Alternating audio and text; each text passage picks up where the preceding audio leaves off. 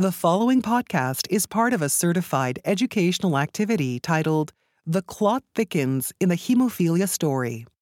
Clinical perspectives on enhancing outcomes with innovative non-factor therapy. Access the entire activity and complete the post-test at peerview.com/YXF860.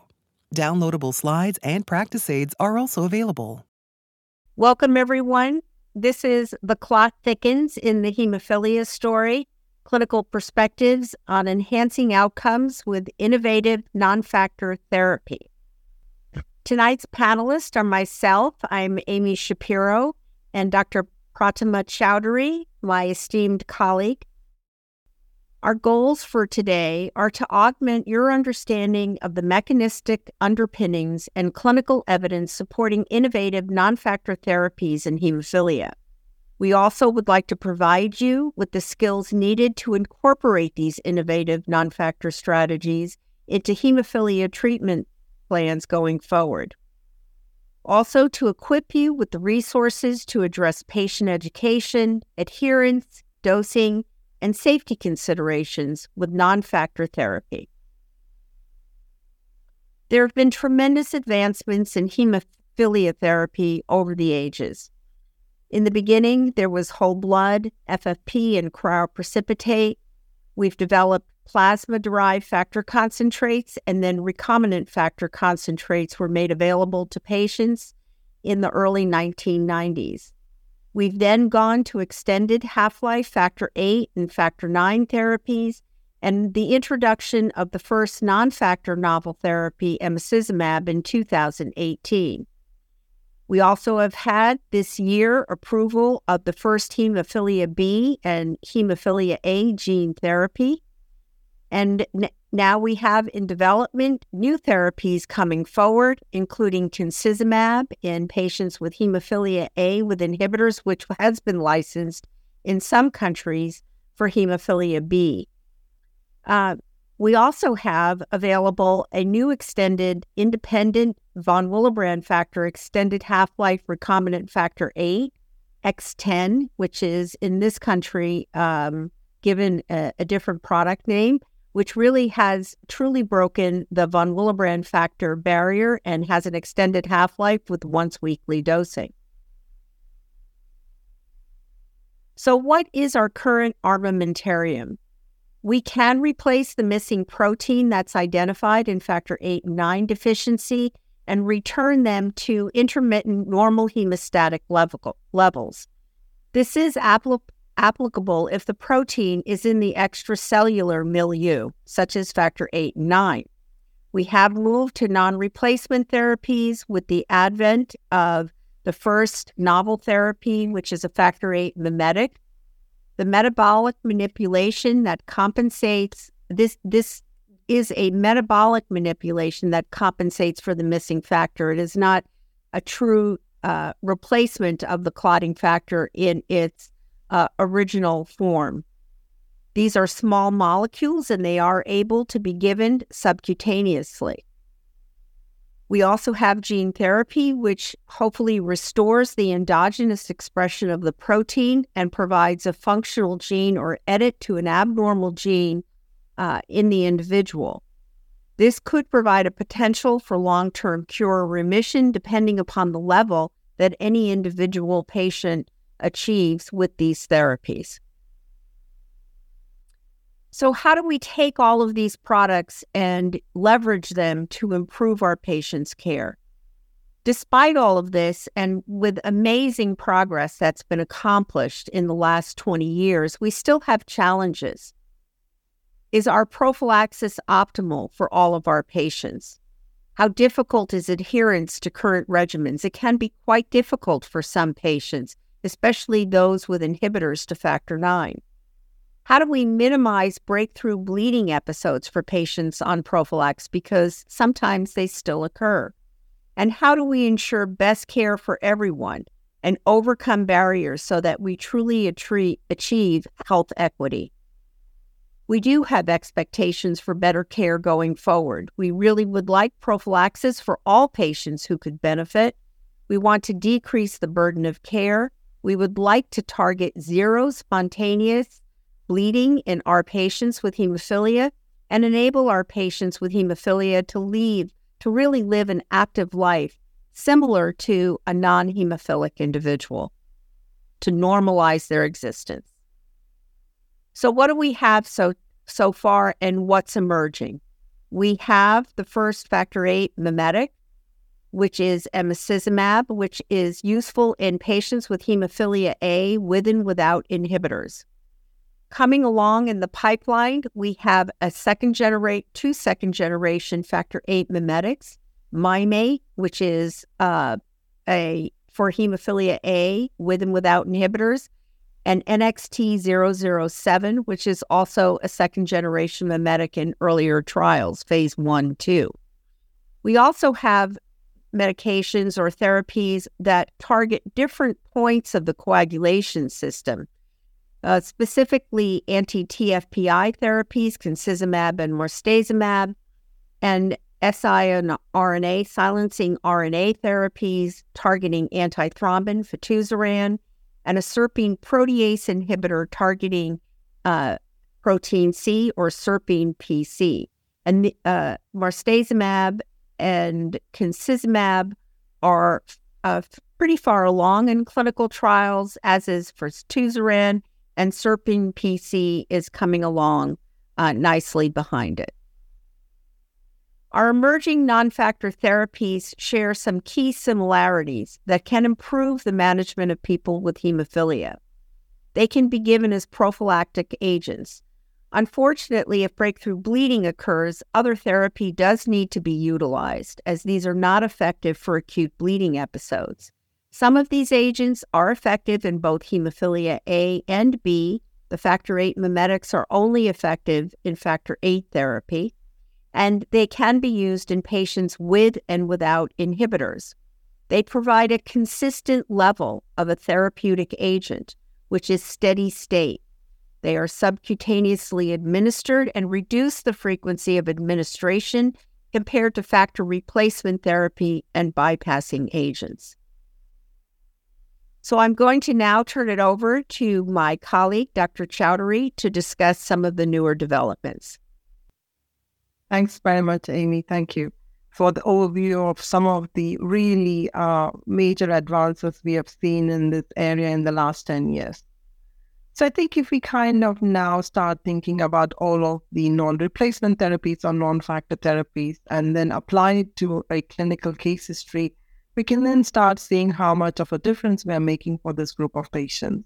I think I've taken a 25-year-old gentleman who has come as a new student from another country. He has a joint damage because of recurrent bleeds, and he's now presenting with a right ankle bleed. On further history, he reports on-demand factor VIII in his childhood, and for the last few years, he says he's been taking activated prothrombin complex concentrate for management of a bleed, and further investigation shows he's got antibodies to factor VIII, and the titer is about 14 Bethesda units. So I think kind of pulling together the current guidelines and also some of the advances that Amy has mentioned, let's just think in terms of how do we kind of marry up these situations, the various guidelines and also the advances. In terms of, if you look at the World Federation of Hemophilia guideline, they suggest that if you have a low responding inhibitor, you can continue with the replacement therapy. And if the patients respond, you can give high doses of factor VIII. But if they don't respond, then you do need to consider no activated factor VIIa or ABCC. But if you have got high responding inhibitors, the idea is that you would stop exposure to factor VIII and also initiate immune tolerance therapy. You can treat an acute bleed in this context with any of the bypass agents. And then again, even during ITI, you can use the bypass agents. But just for a minute, let us think about in terms of the management of high responding inhibitor and the issues of ITI. This is very appropriate if the patient has been started prophylaxis. We have seen it very early. And then the chances of eradicating an inhibitor is very good if you initiate ITI quite early in the evolution of the inhibitor. But this young gentleman has had an inhibitor for possibly 5 to 10 years. And I think for us to embark on ITI on this in this gentleman, it's going to be quite challenging. So really, we are kind of looking in terms of what are the other options available for us. The big option is our factor VIII mimetic or emicizumab. Really, the introduction of emicizumab has been a major paradigm shift in terms of the management of hemophilia. Until emicizumab had kind of entered into clinical practice, we had replacement therapy and the hope was of gene therapy. So the entire area of what we would call as non-factor therapies or non-replacement therapies, where you're trying to restore thrombin generation through alternate pathways, has opened up entire opportunities for groups of patients who have never really benefited from prophylaxis. Typically, your severe hemophilia A patient with a factor VIII inhibitor. If they have not eradicated the inhibitor, they were looking at bypass agent prophylaxis, which wasn't particularly effective. So here, in terms of what are the major differences that we understand between factor VIII and emicizumab, both of them facilitate the interaction between 9A and 10. Emicizumab does have a lower affinity for its substrates compared to factor VIII, but this is compensated by the fact that it has no on and off mechanism, so it's constantly on. And therefore, although it has got a lower affinity, you're still getting enough amount of thrombin generation to be effective for prophylaxis, but not enough for the management of bleeds. What does the long-term data of emicizumab show? We know the pivotal study showed us that the drug was effective. And here what we see is the rolling bleed rate across every 24 weeks. So in the first 24 weeks, this is after the introduction of emicizumab, you see that the bleed rate has dropped to about 1.9. But as prophylaxis continues, you see that the bleed rates continuously drop, and generally they've been steady at about 0.7 to 0.8. And this is something we have seen in other prophylactic regimens as well. So this is not unique to emicizumab. When you move a patient from an on-demand to a prophylactic regimen, there is a dramatic decrease. And then as we continue, you kind of you achieve a stable or a plateau phase. And in fact, that is reflected if you now look at on the right side, the proportion of patients who have got zero bleeds. You see in the first 24 weeks, it's about 70%, but then it stabilizes around 80%. And it's kind of pretty much kind of steady there. One of the big things with emicizumab has been in terms of what is the potential for initiating prophylaxis in the infant. We know that there is a high risk of intracranial bleed in the first year of life. So there has always been this desire to say, can we start prophylaxis within the first month of life? And in fact, this was addressed in the Haven 7 study where they gave the typical loading dose and then continued with prophylaxis every couple of weeks. And then looked again at the number of treated bleeds and the different types of bleeds in terms of spontaneous, joint bleeds, and treated joint bleeds. If we now look at the outcomes in the study, what we can see is that in terms of all bleeds, it's just about 2. In terms of treated bleeds, it has dropped to about 0.4.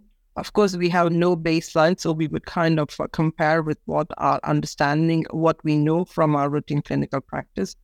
But if we look on the right side in terms of the number of children or infants with zero bleeds across the various categories, you can see that there is absolutely no treated spontaneous bleeds. But you do have about around 6% of the patients had about treated joint bleeds. So basically about 94% of the infants did not have any treated joint bleeds. I'm going to hold here for a moment because I'm an adult hematologist, and I would like to invite Amy to comment, particularly in terms of the results, but also what are the implications for our clinical practice. Amy, you're a pediatrician. What is your take on this? I think this is really, truly amazing data and has transformed our care of young children less than a year of age. Prior to the advent of this therapy, it was difficult to administer intravenous replacement therapy. We often did it for the onset of bleeding events. Parents always worried about their children developing bleeding events, seeing the signs and symptoms. And the start of prophylaxis was quite difficult, often with the use of a central venous access device, which is a surgical procedure. With the advent of emicizumab and the ability to start in an infant near birth, around birth, as soon as you have a diagnosis, you are able to achieve a far more mild bleeding phenotype and relieve, I think, the stress that families go through during that first year of life, often worrying about that child, following them around, and concern for bleeding. The majority of bleeds we have seen in the infants that we've treated have been injury-related, as you would expect in a patient with a mild deficiency. So overall, I think the outcome has been excellent. I think it has had a major impact on parental anxiety because a lot of the time, at least when I recall during my pediatric posting, you say your child has a severe bleeding disorder which can be life-threatening, but we're not going to start treatment for at least another 12 to 18 months. It's a tremendous, I think, relief to families.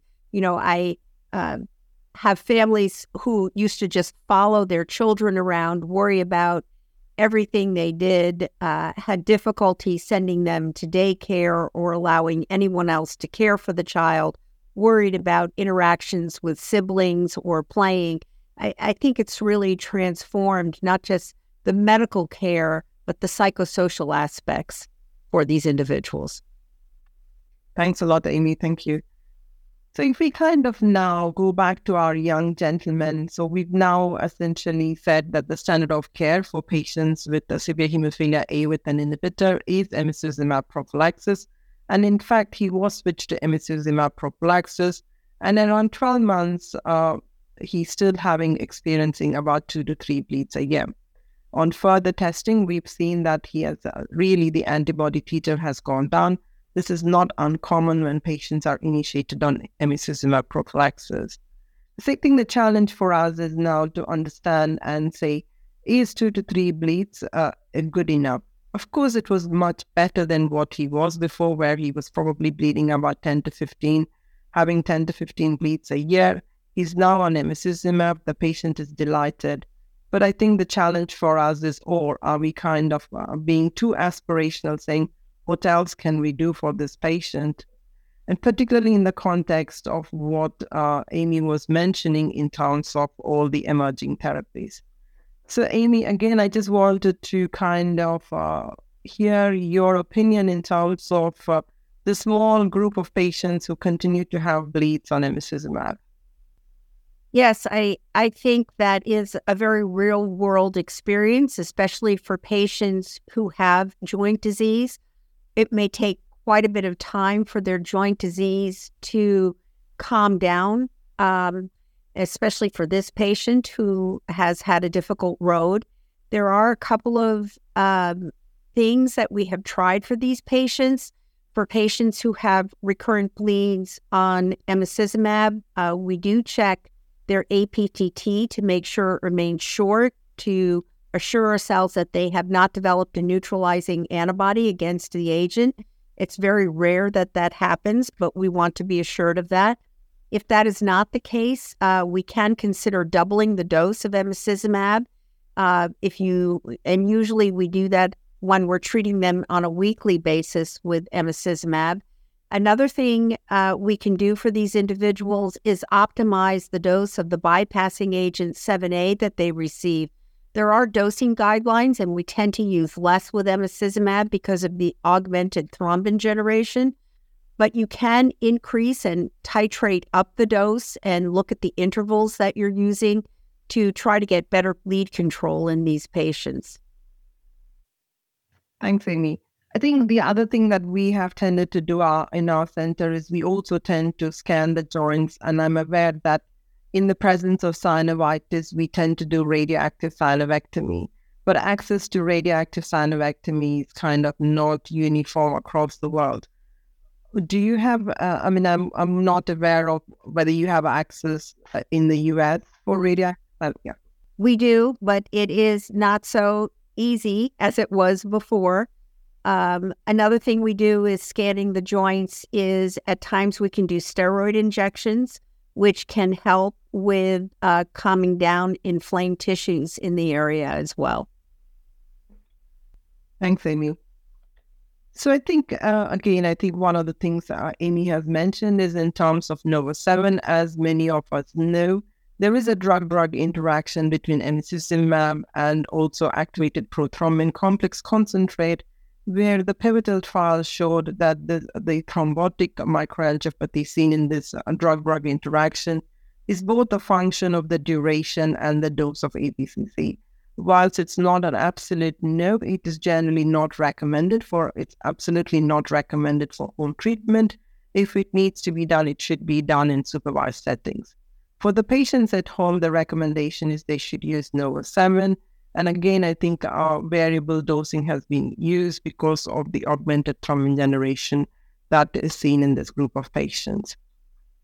So having looked at the management of breakthrough bleeds, the challenge for us, I think the aspiration is there anything else we can offer the patient other than higher doses of emicizumab? So I think Amy already mentioned there were two bispecific antibodies or two next generation bispecific antibodies. The first is Mymate. It is slightly more advanced in terms of its clinical development. It's a fully humanized Ig4 bispecific antibody, and its epitope, the binding epitopes to 9A and 10 are different from that of emicizumab, and there is a little bit of a difference in terms of the potency and also the thrombin generation capacity. In terms of, if you look at the development program, it is typical of any drug development program. We had Frontier 1, where you had the single ascending dose and the multiple ascending dose to look at the dose escalation and to identify the right dose. For the pivotal study, which is the Frontier 2, the Frontier 3 is the pediatric program, and then the Frontier 4 is the open label extension. What the multiple ascending dose cohort showed is that in cohort 1, which was the lowest dose, we continued to see bleeds, but beyond cohort 1 in 2, 3, 4, and 5, there were very few bleeds seen. And in cohort 5, one patient had the majority of bleeds, and it's not very clear when you interrogate the history of exactly what was happening to the patient, because investigations did not show anything obvious. And then I think in terms of the potency of these next generation or second generation bispecific antibodies, what you can see is the pink boxes are emicizumab, and to the left is the Mymate across the different cohorts. Essentially, the drug is more potent. What it means is that for weight to weight, you will see a higher amount of thrombin generation.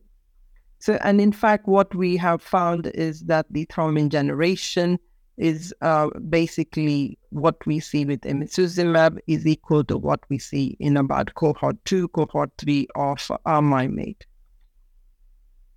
So in terms of what did the phase 1 studies show on the single and multiple ascending dose, in addition to doing the dose finding and the thrombin generation, the safety was also important. Across all the cohorts, we didn't see any kind of adverse events that would raise concerns. There were a few injection site reactions, and there was one hypersensitivity reaction.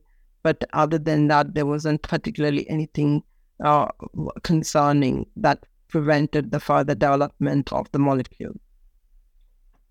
One of the unique feature of the pivotal study was the decision to go with a tiered dosing. So rather than do dosing of milligram per kilogram, a decision was taken to kind of do tiered dosing. Basically, the patients were divided into 3 weight categories, and depending upon the frequency of injection, whether they want to do once a week, once every 2 weeks, or once in a month, they were assigned a dose, and that is the dose that they could give. The major reason for doing the tiered dosing was to allow the pen, and in terms of essentially, you have a pen device which comes with a fixed dose, and you inject the amount of the dose, which is quite easy for the patients to operate, and then you kind of throw the pen away.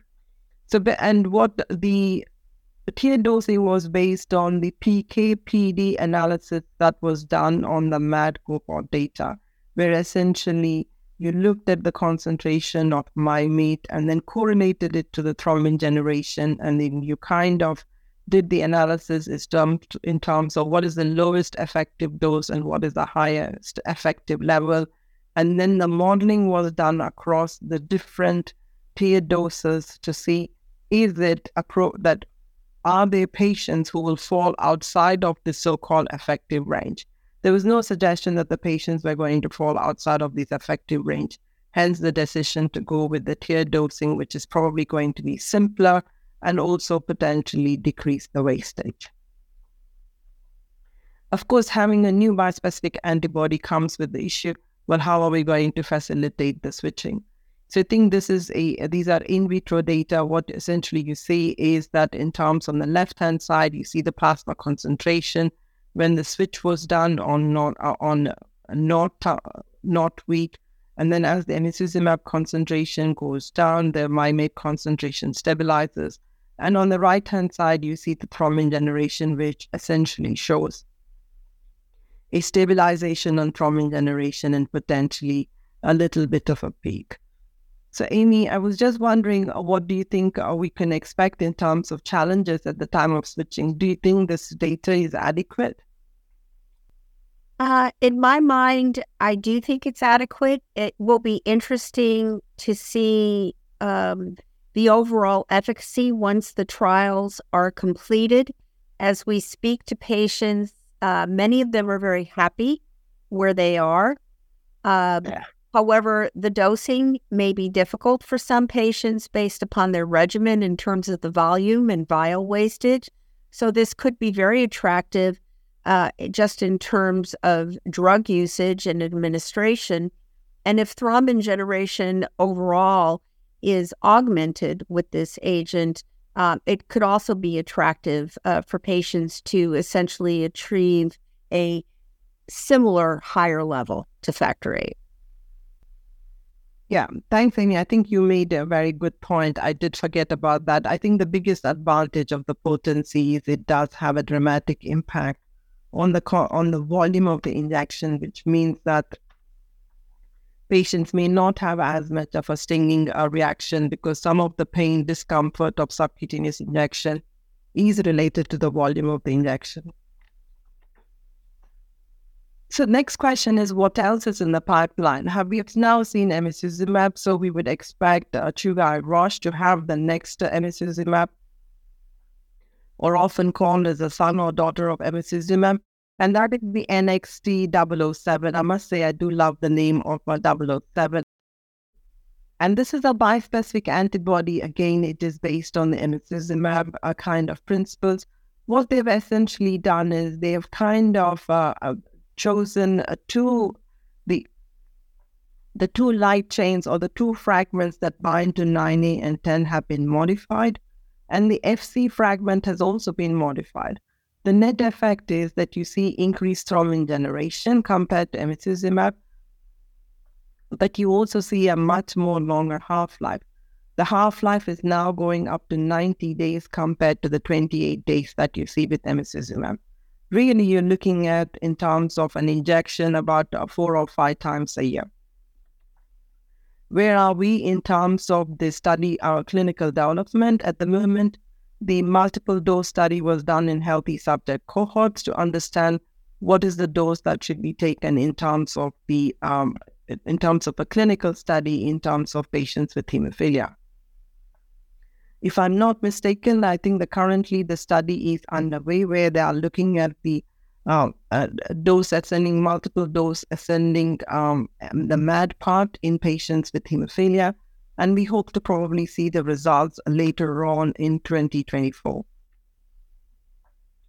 So I think for us as a group of clinicians and also as a community, what do we want from this next generation? The biggest advantage of increased potency is that it decreases the volume of the injection.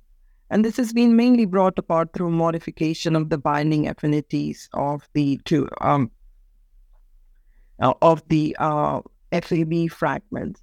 And then I think the idea is that with increased affinity and increased potency, we also hope to see improved thrombin generation, which would translate into improved bleed control.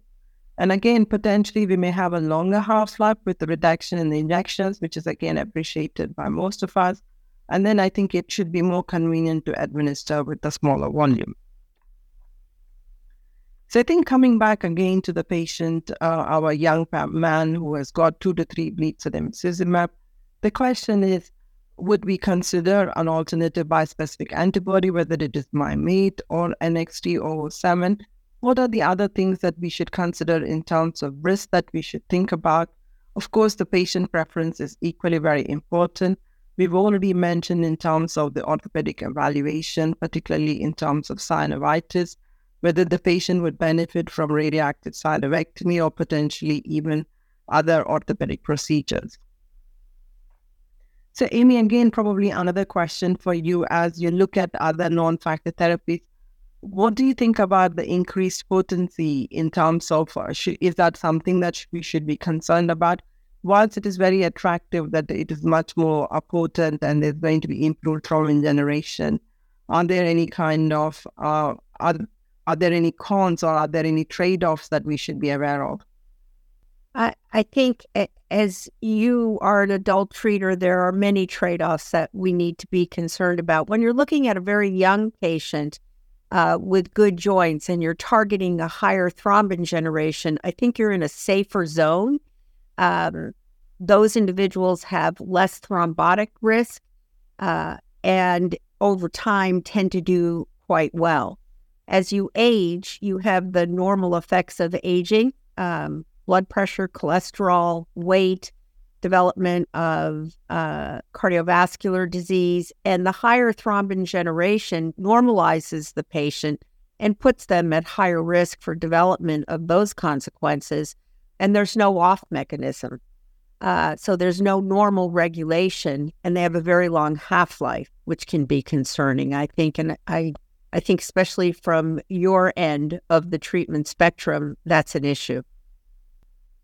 No, you're right. And I think that will be interesting for us to kind of, as we might be thinking, even though bispecific antibodies, that we may start choosing different bispecific antibodies for different age groups as well. And then I'm going to hand over to Amy to continue with the other non-factor therapies or other non-replacement therapy options that are kind of making their way swiftly through the regulatory authorities. Well, thank you very much, Pratima. A great presentation. So I'm going to start with a patient of mine that we saw, and he is when we first met him, he was an infant. He is a pediatric patient with severe factor IX deficiency. He is Caucasian and Hispanic, and he actually has a family history of hemophilia. We've taken care of his uncle throughout his life. So we anticipated his birth and diagnosed him through cord blood testing. He has a genetic mutation in the family that is listed here. It's been reported twice in the EHAD factor IX database, and neither case was associated with an inhibitor. And indeed, his uncle was on factor IX prophylaxis and never developed an inhibitor. So as he got a bit older, he didn't have too many bleeding episodes during the first year of life, but then we started to think about prophylaxis for him. And at that point in time, we started an extended half-life recombinant factor IX, the FC factor IX extended half-life once weekly. And that was initiated at 12 months of age and with planning with the family for placement of a port. The family couldn't master home infusion therapy, so we had tried that. And then therefore, that was why the port was planned. And at the time that he came in for the port, he had had 12 exposure days and had done well with therapy. However, at the time that he came in, he got his initial dose for a bolus, and his post-bolus level was quite low, which was concerning. And we thought at that point in time we might give him a second dose, to which he actually reacted, developed one of the typical factor IX anaphylactoid reactions, and his inhibitor was detectable at that time. So he was switched to recombinant factor 7A, and we used that to place his port. We did discuss immune tolerance with the family. It is difficult in factor 9 deficient patients who have inhibitors, especially those who have reactions to products, and they did decline. He continued to experience quite a few breakthrough bleeding episodes. We did even try 7A prophylaxis with him. These occurred even despite prophylaxis 2 to 3 times a month. And we had to use quite high doses of Novoseven to control bleeds. Otherwise, the bleed would go on for a prolonged period of time, and he'd require quite a few number of doses. So really, this patient had a lot of challenges. He had repeated bleeds. He had a high burden of care.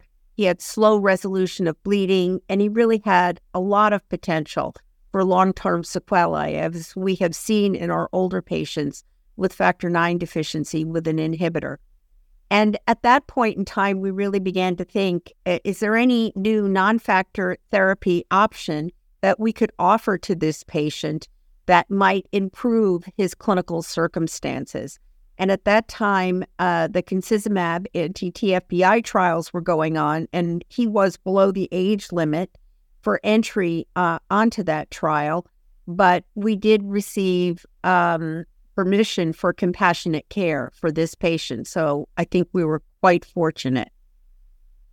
So this is a schema looking at non-factor therapies and the ways that we can modulate the natural anticoagulants or the inhibitors of coagulation that downregulate coagulation naturally in our system and change the balance of hemostasis so that we lower these and increase the ability to generate thrombin. These mechanisms include a silencing RNA that targets antithrombin, which is fitusiran. We also have a serpine PC that targets activated protein C that's in development. And we have 2 agents currently in development that target the Kunitz-2 or the K2 domain of tissue factor pathway inhibitor that include concizumab and marstezumab, which I will address next. So anti-TFPI antibodies are under development for hemophilia A and B, both with and without inhibitors. Concizumab is an anti-TFPI antibody directed against the Kunitz-2 domain of TFPI. The K2 domain of TFPI downregulates the generation of factor 10A. And by inhibiting this domain with concizumab, you increase the ability to generate factor 10A and increase thrombin drive and clot formation. This mechanism of action is effective in the absence of either factor 8 or factor 9 or the presence of inhibitors.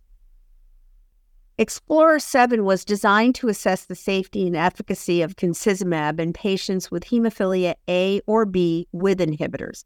Patients were randomly assigned in a 1-to-2 ratio to receive no prophylaxis for at least 24 weeks, group 1, or concizumab prophylaxis for at least 32 weeks, group 2. In addition, groups 3 and 4 consisted of individuals who were non-randomly assigned to receive concizumab prophylaxis for at least 24 weeks. Shown in this slide are the results of this phase 3 study with the mean ABR on the left and the median ABR on the right. The mean ABR was significantly lower in the concizumab-treated group, and the median ABR in this group was 0. Overall, 64% of patients on concizumab prophylaxis had 0 bleeds versus 11% on no prophylaxis.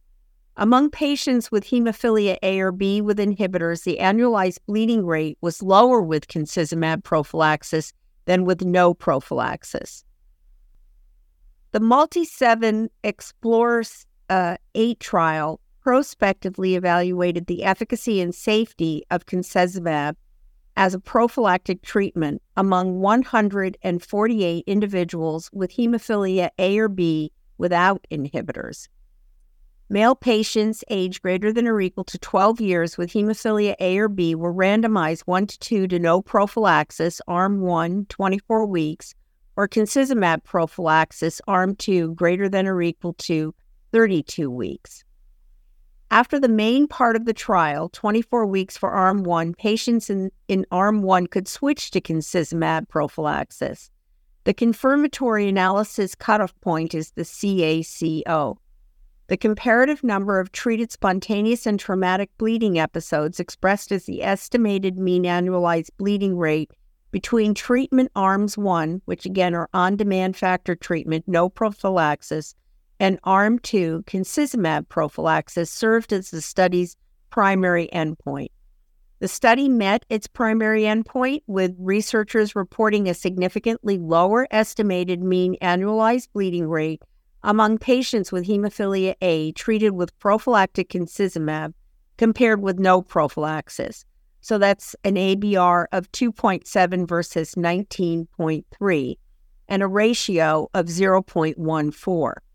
Prophylactic concizumab also conferred a significantly lower ABR among patients with hemophilia B compared with no prophylaxis, and that's an ABR of 3.1 versus 14.8 with a ratio of 0.21. So the confirmatory secondary endpoint included a non-inferiority analysis of the estimated annualized bleeding rate in treatment arm 4, which was a concizumab prophylaxis, in the Explorer 8 trial compared with the previous standard prophylactic care used in the Explorer 6 trial. The trial did not meet its key secondary confirmatory endpoint as it failed to establish non-inferiority of concizumab compared with previous prophylactic therapy. There were comparable mean ABR values for those who received concizumab compared with previous prophylaxis. 2.3 versus 2.2 for hemophilia A, and 1.4 versus 2.1 for hemophilia B.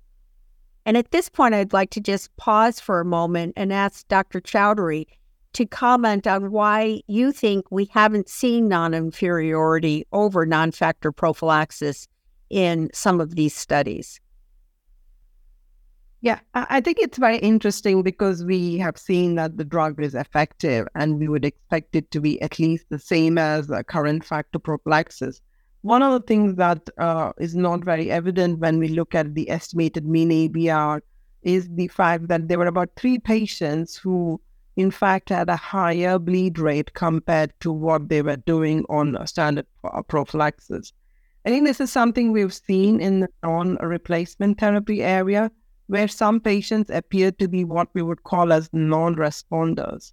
And that is reflected in the median ABR because the median ABRs are comparable, but the estimated mean ABRs are not the same or almost the same. But if you look at the number of patients with 0 bleeds, which is about a third of the patients, it's something what we would have seen with, we have seen that with the EHL, factor 9s and 8s as well. So if the proportion of patients with 0 bleeds and the median ABR is what we have seen with factor replacement therapy, but not the estimated mean ABR does not show non-inferiority. And that's to do, in my personal opinion, and what we've seen of the data is that there are a few patients who just don't respond to these kinds of interventions. Yeah, I think that's a very insightful observation and a very good analysis of the data, because it's easy to look at these endpoints and say you didn't achieve it. But the real question is, why is that so? And is there still efficacy that we can gain from this that perhaps we've missed by just looking at these global numbers and the aggregate number of patients? So thank you for that. So this is the data that was recently presented at ASH, looking at the 56-week cutoff for participants. The overall median annualized bleeding rate on concizumab prophylaxis in arms 1 through 4 was 1.7 for hemophilia A and 2.8 for hemophilia B. These results are also supportive of the secondary efficacy assessments. The patient with a maximum ABR of 91.3, and I think this speaks very well to what Dr. Chowdary just discussed, had 1 treated bleed and withdrew from the study after 4 days. So when you look at calculating an ABR, you're taking what's happened over 4 days and expanding upon that, and you come up with quite a large number. Overall, this data reveals that concizumab prophylaxis showed longer-term, greater than or equal to 1 year efficacy in both adult and adolescent patients with hemophilia A and B at the 56-week cutoff, which was consistent with the results observed at the confirmatory analysis cutoff. So concizumab prophylaxis was really considered safe and well-tolerated in these patients with hemophilia A and B. For this analysis, patients had to have a target joint at baseline, and only patients who were on treatment for at least 12 months were included for this target joint resolution analysis. Target joints were defined as 3 or more spontaneous bleeds into a single joint within a consecutive 6-month period. Target joints were deemed resolved when they had been less than or equal to 2 bleeding episodes in the joint during the previous 12 months of exposure. Target joints at baseline by age group and target joint resolutions during the trial were assessed. Overall, 86% of target joints resolved in patients with hemophilia A or B, and 92% of target joints resolved in patients with hemophilia A or B with an inhibitor. And I think that's a very significant outcome. And you can see the numbers here also listed based upon the age group, specifically breaking this down by adults versus adolescents. This data was also recently presented at ASH to evaluate those patients on concizumab in the Explorer 7 and 8 trials. Minor surgical procedures were permitted during Explorer 7 and 8 trials, and the management of these procedures was at the investigator's discretion. Planned major surgery was not permitted, and for any cases of acute major surgery or injury, a concizumab pause was recommended. Data regarding both minor and major surgeries were undertaken in patients and collected at the 56-week cutoff in the trials. Local or topical use of antifibrinolytics was permitted during surgical procedures in both trials, and single systemic doses were allowed following an individual benefit-risk evaluation for the patient.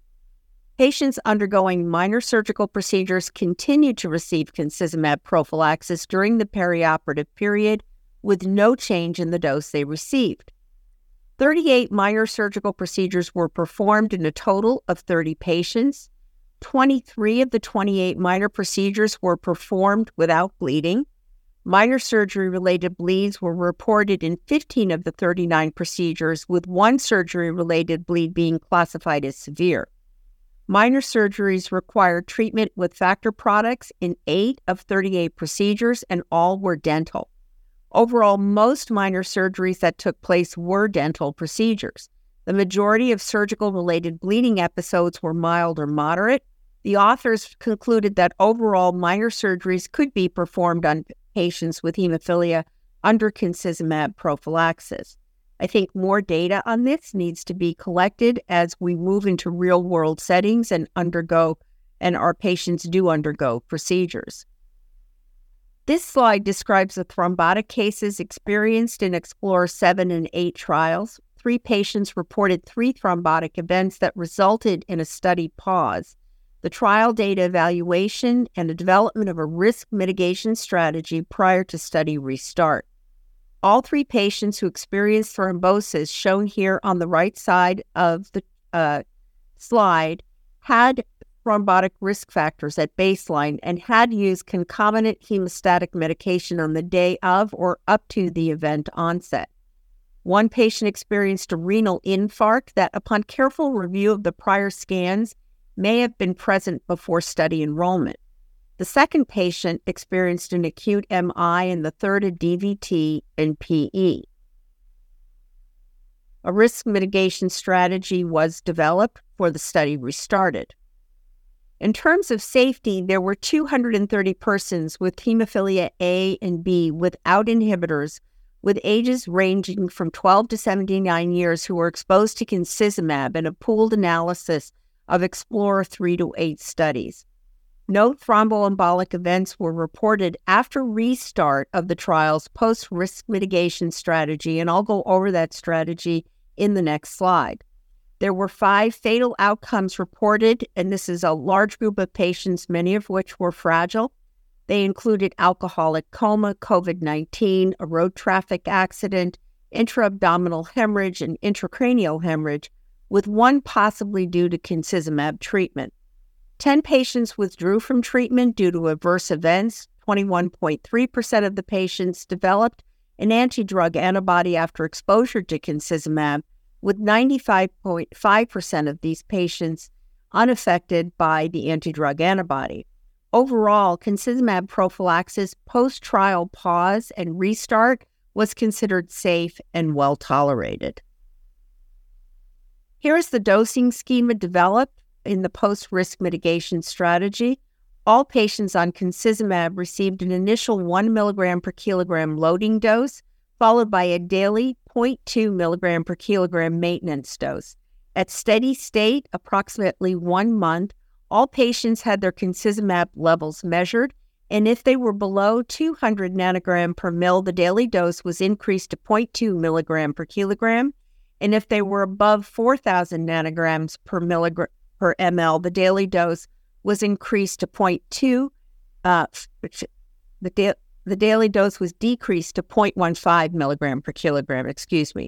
The remaining and the majority of patients stayed on the 0.2 milligram per kilogram dose as their levels were between 200 to 4,000 nanogram per milligram.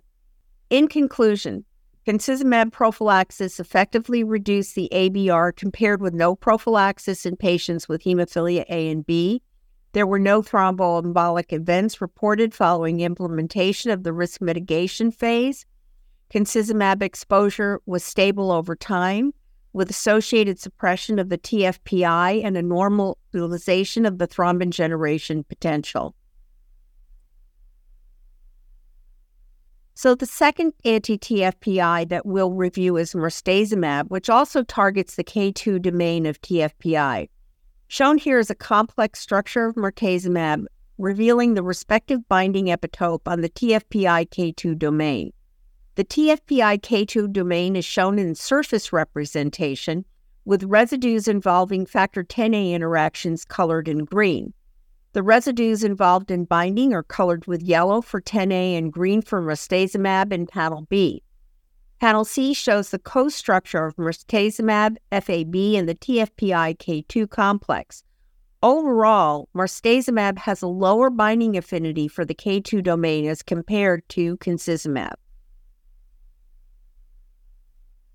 BASIS is a global phase 3 open-label multi-center study evaluating the ABR through 12 months of treatment with marstezumab in approximately 145 adolescent and adult participants aged 12 to less than 75 years with severe hemophilia A or moderately severe to severe hemophilia B, either with or without inhibitors. Approximately 15% of participants are adolescents ages 12 through less than 18 years of age. This study is comparing treatment with a run-in period for patients prescribed factor replacement therapy or bypass therapy during a 6-month period, which is an observational period, with a 12-month active treatment phase during which participants receive marstezumab prophylaxis. A 300 milligram subcutaneous loading dose of marstezumab is followed by 150 milligrams once weekly, with potential for dose escalation to 300 milligrams once weekly if participants met the criteria based upon the number of breakthrough bleeds. Marstezumab was administered weekly with a flat, which is a non-weight-based dosing. The primary efficacy endpoints included ABR, incidence and severity of thrombotic events, incidence of anti-drug antibodies, and neutralizing antibodies against marstezumab, and overall safety. The inhibitor cohort of the BASIS trial has completed enrollment and is expected to read out as early as late 2024. Compared to routine prophylaxis, treatment with marstezumab resulted in a 35.2% mean reduction in ABR over 12 months. Marstezumab significantly reduced ABR by 91.6% compared to on-demand therapy over 12 months to 3.18 ABR. The mean ABR reductions observed with marstezumab were consistent across hemophilia A and B as well as age groups for on-demand and were generally consistent across hemophilia A and B as well as age groups for routine prophylaxis, with all point estimates for a difference of less than 2.5, and this number represents the non-inferiority margin for the ABR of treated bleeds. In the long-term extension phase, which is the third part of each of those tables or graphs, a consistent reduction in ABR compared to on-demand with a mean ABR of 3.86 and further numerical reduction compared to routine prophylaxis with an ABR of about 2.27 were observed after up to additional 16 months of follow-up in 87 patients. In the on-demand group, superiority with a p-value of less than 0.0001 of marstacimab was demonstrated across all bleeding-related secondary endpoints, including spontaneous joint, target joint, and total bleeds. In the routine prophylaxis group, marstacimab demonstrated non-inferiority to these secondary efficacy endpoints. Fairly significant data. The safety profile for marstacimab was consistent with the phase 1-2 results, and treatment was generally well tolerated. No deaths were reported, and there were no thromboembolic events or events of consumptive coagulopathy recorded in hemophilia patients in the clinical trials investigating this agent. The most commonly reported adverse events of special interest among these patients treated with marstacimab and in the BASIS trial and the long-term extension that occurred in greater than or equal to 5% of patients were COVID-19, hemorrhage, hepatic disorder, hypersensitivity, hypertension, and injection site reaction, many of which are not specific to the actual medication. One treatment-related serious adverse event was observed consisting of peripheral swelling, and one patient discontinued from the trial due to a non-treatment-related SAE. 20.5% of participants developed an anti-drug antibody, all of which were transient and resolved by the end of study without effect on the safety profile. So now back to our case. This individual actually started concizumab and as a compassionate use trial, and he used this for 6 months post-inhibitor development at a dose of about 0.24 milligram per kilo daily dosing. His treatment was held during the study pause for a period of time and then restarted, and he was restarted on 7/8 prophylaxis during that pause, but he experienced quite a few number of breakthrough bleeding episodes during the pause, and his family was quite concerned and wanted to go back to concizumab when it was released from the pause due to its efficacy.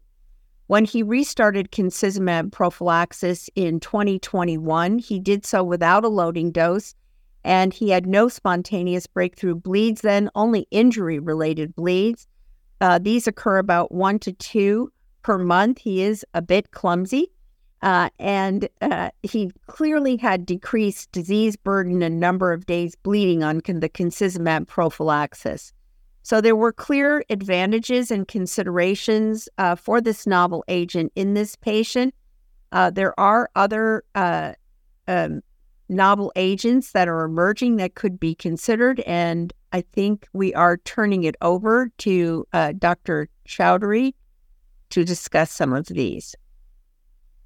Thanks very much, Dr. Shapiro. So I think we're going to now kind of look in terms of what else does the future hold for our group of patients.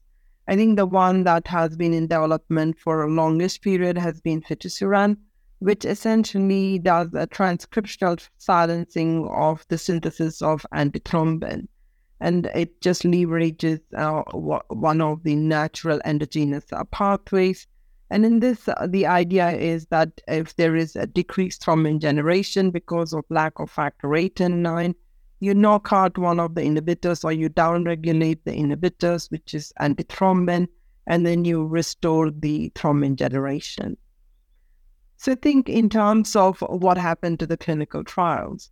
If we look at the phase 3 trials that were published, I think what we see is there's a dose-dependent reduction in terms of the antithrombin. On the left side, you see the percentage change in antithrombin compared to baseline when the patients were on bypass agents.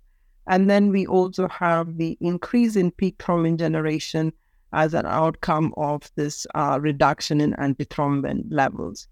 So I think we had the Atlas studies both in A and B and also in the inhibitor. Basically, we saw a reduction in terms of the analyzed bleed rate compared to the on-demand period. So the median ABR when they were on factor rod bypass prophylaxis was about 4.4, and it dropped down to 0 with about, again, a third of the patients having no bleeds over a period of a year.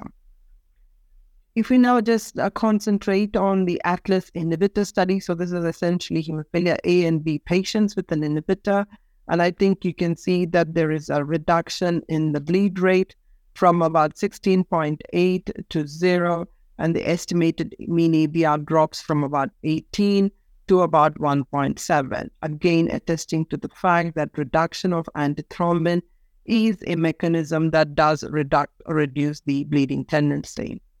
And then again, we now look at the same drug in terms of the Atlas A and B, where this is a group. This includes patients who are on demand with factor therapy with hemophilia A and B. Again, and that is reflected on the annualized bleed rate before fitusiran, which is about 21.8, and then it drops down to 0. What's interesting is to again look in terms of the proportion of patients with zero treated bleeds. And we are now here gone up to about half of the patients, so 50% of the patients had no bleeds that required treatment over a period of 12 months. And then I think if you say that 1 up to 3 is an acceptable number of bleeds, then it goes up to 83%. That is essentially 83% of the cohort did not had 3 or less than 3 bleeds. If we now compare in the next cohort is where patients were already on prophylaxis, whether it is bypass prophylaxis or factor prophylaxis, again, we saw a reduction in terms of the bleed rate.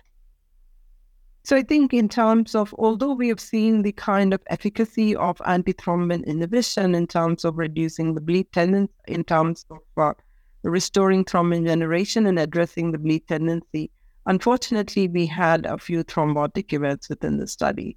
And that resulted in a couple of study pauses. But the last pause, there was, and this was something that the sponsor undertook, they re-evaluated all of the data to see, is there a possibility for us to change the target antithrombin level, ensuring that it is efficacious, but also making it much more safer. So I think the suggestion was that the thrombosis was mostly seen in patients where the antithrombin level was less than 10%. So now the lower bound of antithrombin was moved to 15%. But we also know that you need to have a certain minimum reduction of antithrombin for the drug to be efficacious. And I think generally ideally it should be less than 25. And I think the upper bound was agreed to be about 35%. So this is the absolute value of antithrombin rather than a relative reduction. So the now new target antithrombin range is 15 to 35%. So because the previous dosing was a flat dosing of 80 milligram per kilogram, and this is the new, then a new regimen was initiated. So basically the idea was that the patients would be started now on fitusiran 50 milligram every 2 months.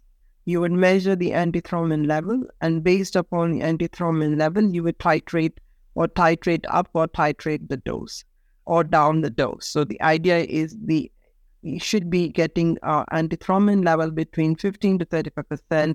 But if you don't get into this range after 2 dose changes, then essentially you were off the study. So this is a study that has been reinitiated, and we hope to see the data again in 2024 to see if the new dosing regimen is in terms of the thrombotic risk, but also the efficacy, because by pushing up the antithrombin level a little bit higher than what we have seen with the 80 milligram, are we going to see any reduction in the efficacy of the drug?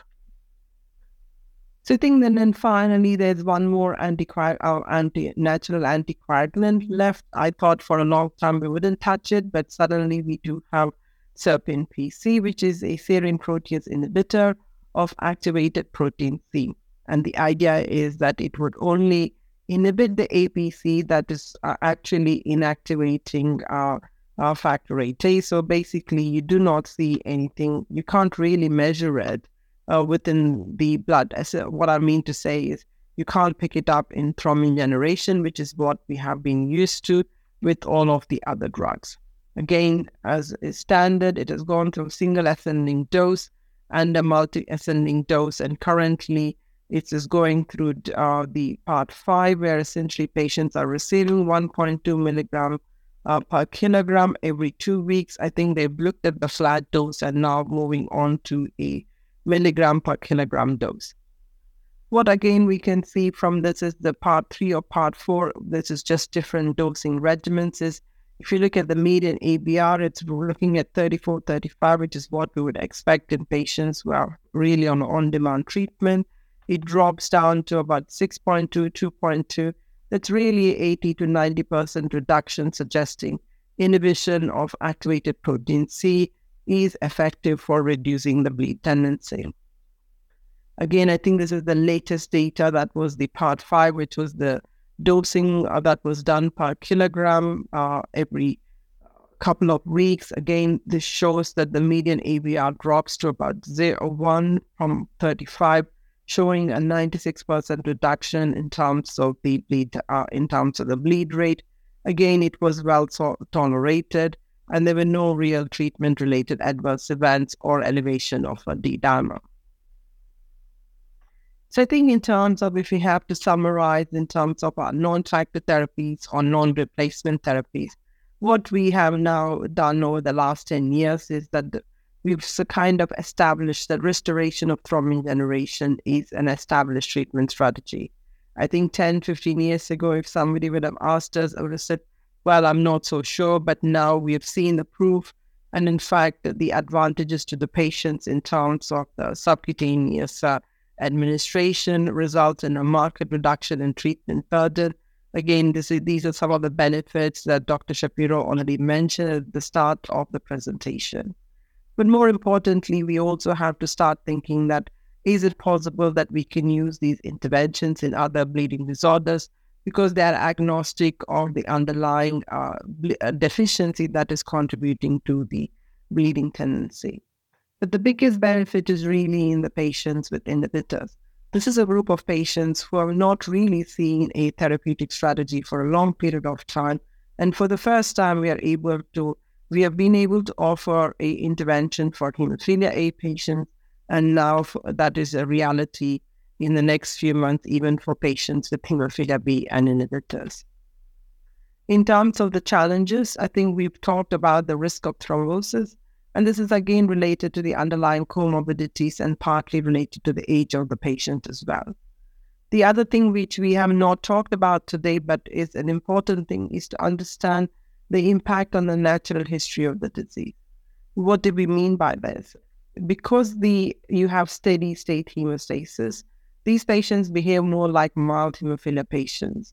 So basically, that what patients appreciate in terms of a bleed, it has changed. And sometimes that is a bit of a challenge, educating the patients to understand what is a bleed and not a bleed. And that is an ongoing conversation for all of us. We also need to start thinking in terms of how do you transition patients from one agent to another agent, because really we would like to have our patients to have no bleeds. And what some of the studies have shown us is there is the concept of non-responders. If a patient is non-responding, the scope for intensification is quite minuscule, and therefore you might want to transition to a different therapy.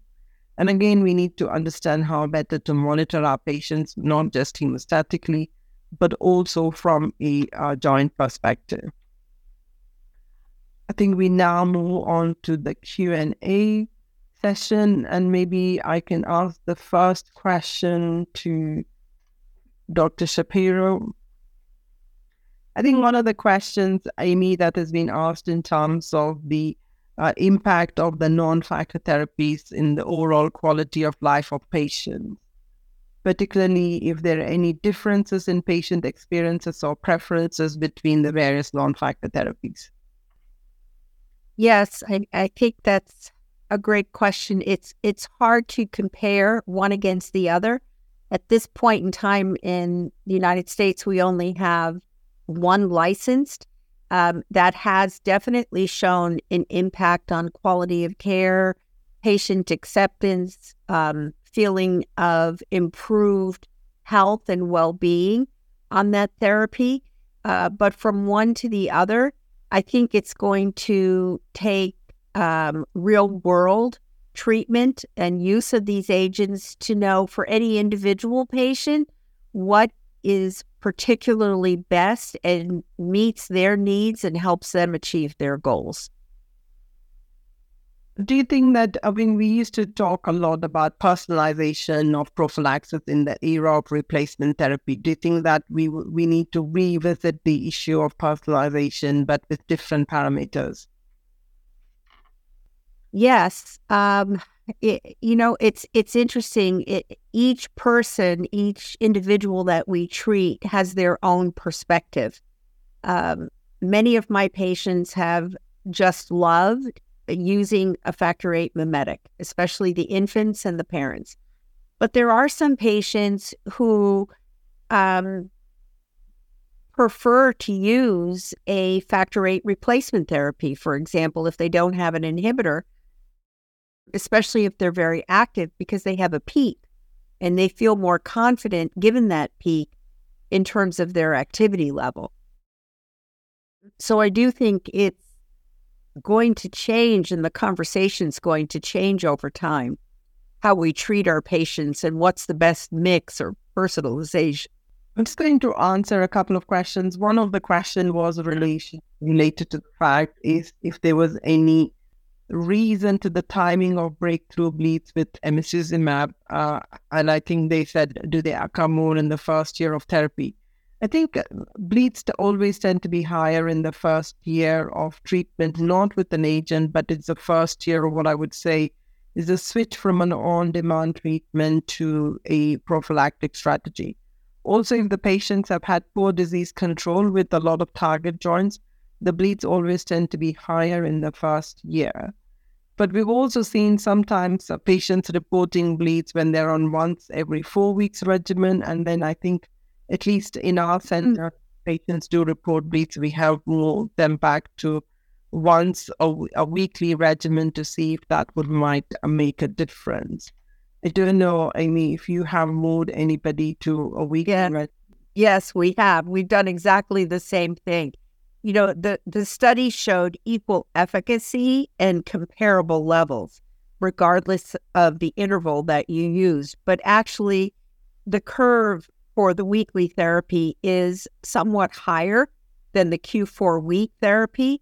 And so for some patients, we have moved them to weekly. It also gives us the opportunity, if we think we need to double that dose, to do it in that fashion. This I think a very pertinent question. I think they've asked us in terms of the decision-making around the management of breakthrough bleeds, and particularly if there are any gaps in the evidence or guidance when it comes to managing the treatment. Maybe I can have a stab at it first, and I would value your thoughts as well. I think one of the big things is getting the patients to re-engage in terms of how their disease feels. The disease feels different, and I think it is getting the patients at least in the adults, it's getting them to relearn how do their joints feel when they have good disease, when they have no bleeds, and what are the subtle changes. I think that is one of the things we have noticed, particularly in adult patients. In terms of the management of bleeds, I think with joint bleeds, generally, again, you manage with a couple of doses.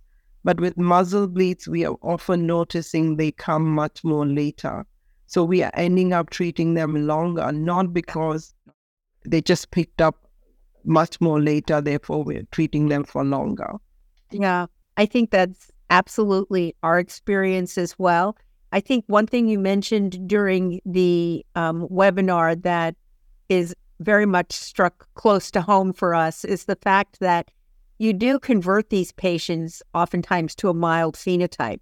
They become more active and they think they injured themselves, and in fact, they're actually bleeding.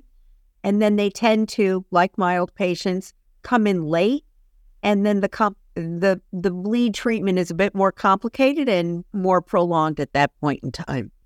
So it requires re-education. Thanks a lot, Amy. Thanks very much. Thank you all for joining us today, I think, and for participating and actively asking us questions. I think this is an area of increasing amount of choice, but also there is a lot of relearning to be done both by the patients and also by the clinicians. Thank you for joining us today. Take care.